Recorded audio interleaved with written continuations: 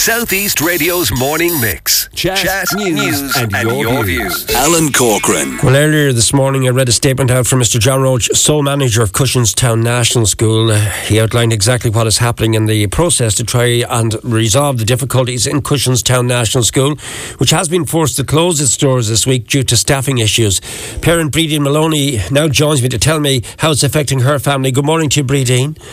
Hi Alan, how are you? Thanks so much for having me on. I really appreciate it. Good to talk to you, Brideen. You have 3 boys. What ages are they and what classes are they in? So I've a 12-year-old, a 10-year-old and a 7. So I were in 6th class, 4th class and 1st class in the school. When we've did you experienced the school for a number of years now. Okay, sorry for cutting across you. When did you hear that your children were going to, or the school was going to be closed? So we got an email on Tuesday evening at 4:30. Now we've been fighting this for a long time. We've argued among ourselves as parents as to whether to go on the radio, whether to go to the papers. It was last April we first started talking as parents that there was an issue in the school. You know, this is no surprise to us. But it came as a shock on Tuesday evening to hear. To get a 4-letter or 4-line email to say that the school was closed. We've had no communication, no meaningful communication from the manager or from the bishop, and it's really upsetting for us to see again today the manager refuses again to come on to talk. The manager is a volunteer, I understand that, but the patron is the person that's in charge of the school, and to not come and talk to parents and to shut a school, to lock our children out of education. I just want to clarify something for you, Brideen. He hasn't refused to come on to talk. He says at this point in time, because negotiations are ongoing, he's not in a position to talk, but he has assured me verbally that he will talk to me as soon as he can talk to me. So maybe it's only fair to clarify that for you. Yeah. Semantics are very important. Yeah. So we've been asking to meet with him, to meet with the bishop. And it could be that they can't do anything, but I think listening to people is extremely important. The bishop is going around doing pastoral visits around Wexford to schools, and he can't come to a school that's falling apart, that are asking and begging him to just come and talk to us and to listen to our stories and to please just to save our school, to work and see what is the problem. Right. We are parents. We should not know that there is an issue in the school. We shouldn't know about it. Our children shouldn't know about it, but our children do know about it. Okay, so let's look at how it is impacting on your children then. For example, is there any e-learning being provided by teachers? So this is a question that we have for today. No remote teaching. No remote teaching was even talked about. Now, I got an email from one teacher who sent on work, which is great. But my children have been told there's no school. There's no seesaw being done. There's no remote teaching being done this week. There was no even question, I believe, of any remote teaching happening, even though we've had 2 years of COVID and we had lockdowns where we went through remote teaching. Yet this week there was no talk of not just maybe the teachers going in. Now, I don't believe the teachers were told asked about that either. But I'm not a teacher, so I can't say. But why didn't it happen? How do you just close the school? There was tours meant to have been planned for yesterday. Why couldn't they have gone ahead? Right. Now that they were cancelled because of lack of staff.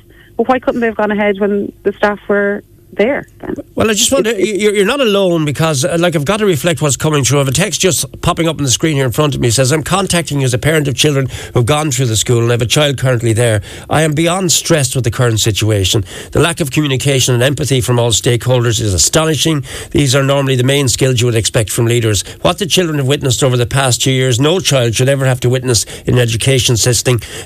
No one seems to be held accountable. Parents have raised on many occasions the health and safety concerns around supervision, but to no avail. The idea of the school closing again and again coming up to summer break is causing stress at a critical level. How is this affecting your day-to-day life? So we're just not sure. So I go to school, I drop my boys, or my husband drops my boys to school, and they go, I wonder who'll be teaching us today. So they don't know who's going to be teaching them. Now that could be COVID, we don't know. Then I collect them and I go, what were you doing today? And they were just like, it's just gone mad. The discipline has dramatically dropped in the school. There's the substitutes are really trying their best, and I'm not saying they are truly trying their best in there, but they're just, it's so whatever is going on is so toxic. Our children, my children have seen, 2 of my children have seen teachers crying in front of them. Like, that's just not. I think we were talking on our Zoom last night as parents. I think we've become kind of acclimatized to the normality of this. This is not normal. I work in education and adult education. my tutors, we would no more cry in front of a learner, and that's an adult. Children shouldn't see adults who are in, authority crying or sniping at each other. Have your boys told you that they've seen teachers crying in front of them? Yes. And your boys are 12, 10 and 7. So 12, 10 and 7. Yeah. Now, I would say one of the boys has seen, and the teachers are really trying. It is, I don't know what's going on because we're not in the staff room. We're not in there. We're asking the bishop to please. We have talked to everyone. We went from the teachers, the way the process is, the teachers, the principals, the board of management, then we went to a single manager because we have no board of management. Then we went to the bishop. We went to our local representatives. We went to our TDs. We went to the unions. Went to the teaching council. We went to TUSLA. Went to the Children's Ombudsman, Department of Education, Department of Special Education, and the Special Rapporteur for Child Protection. No one can help us because everything goes back to the bishop. Everything goes back to the patron, and everything now is relying on this whole school evaluation. And we have asked that's gone down in a parliamentary question, to please get it out to us and let us be that. Let us say then that John can meet with us. Right, well, he has assured us that as soon as he gets clarification, he will come back. And I just want to mention that again, to reiterate that. He has told me verbally he will come back and talk to us as soon as he's in a position to do so. Your concerns about the bishop, we'll forward him on a transcript of this interview to see can we get a response from it. But going back to how your children have been affected, I mean, you've talked about the crying, the teachers crying in the class. How else have they been affected? So our current sixth class have just had a dreadful time. They had substitutes after substitutes. Just unfortunately, whatever is going on in the school has really affected this class particularly. The discipline in the class has dramatically decreased. We can see it on the sport fields with the children. My child's going to secondary school next year. There was no talk about the exam, the entrance exam that they were doing. There was no prep for that. There's no prep for sixth class. Like, a few of us have gotten together and we're going to go talk to the actual secondary schools and go, look, this is not just COVID. We're really worried about our preparation for our class for next year. Right. Many parents have said they're leaving the school. Now, I don't really want to talk about leaving the school because we want to save the school, but we will, a lot of people in my circle are leaving because we can't, and people have left already. And the people I've been talking about have left already have said how better their children are now that they've left.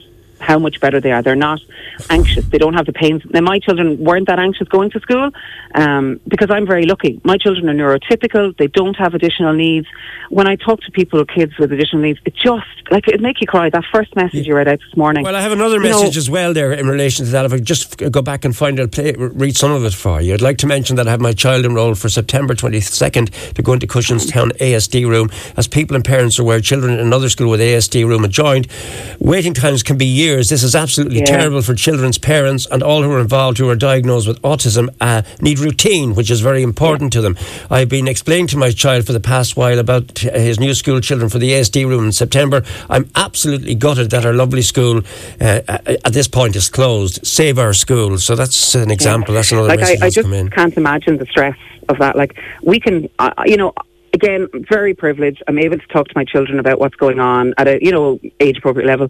But for kids that have autism, or kids that need this really, really clear. Actually, all kids need that structure, but kids with autism and additional needs really need that structure. And it's dreadful what's happening for them, especially. And they can't just ring the other local school and go down to it and go there in September, because it can't.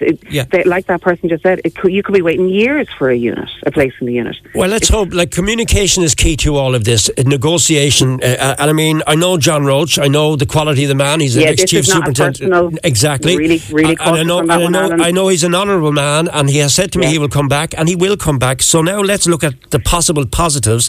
The school will reopen on Monday, the 25th of April, after the Easter holidays. That's what I have been told in writing. Do you accept that? We know there is leave granted to the vice principal. We know this. She has told the class. It's my fourth class teacher. So we're asking, how will it be? So we're asking, why didn't the manager step into place there yesterday? We know that there was enough teachers in place yesterday, except for senior management. Why could, and I'm really conscious about using John's name, because this is about the position. So it's the single manager. John has a volunteer. He has volunteered to do this. So I'm trying not to put it just on him, but he is the manager. Why did the manager not come into the school this week? Why could that not happen?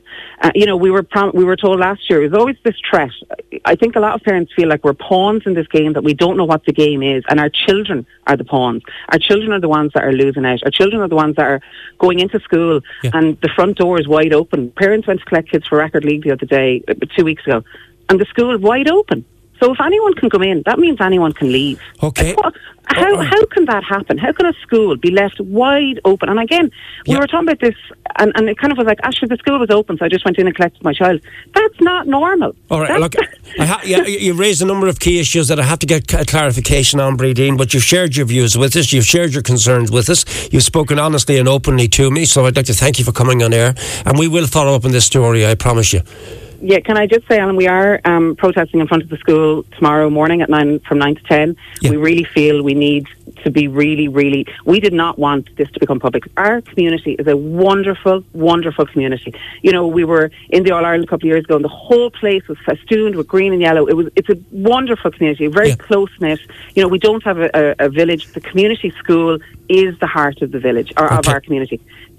We need people to stand up with us tomorrow and to stand up and say, we need this sorted. We need the Bishop or the Department of Education to come down and help us. We're begging people. And you know, I wouldn't be a woman to beg very easily. We cannot let this happen to our community. Southeast Radio's Morning Mix. Chat, news and your views.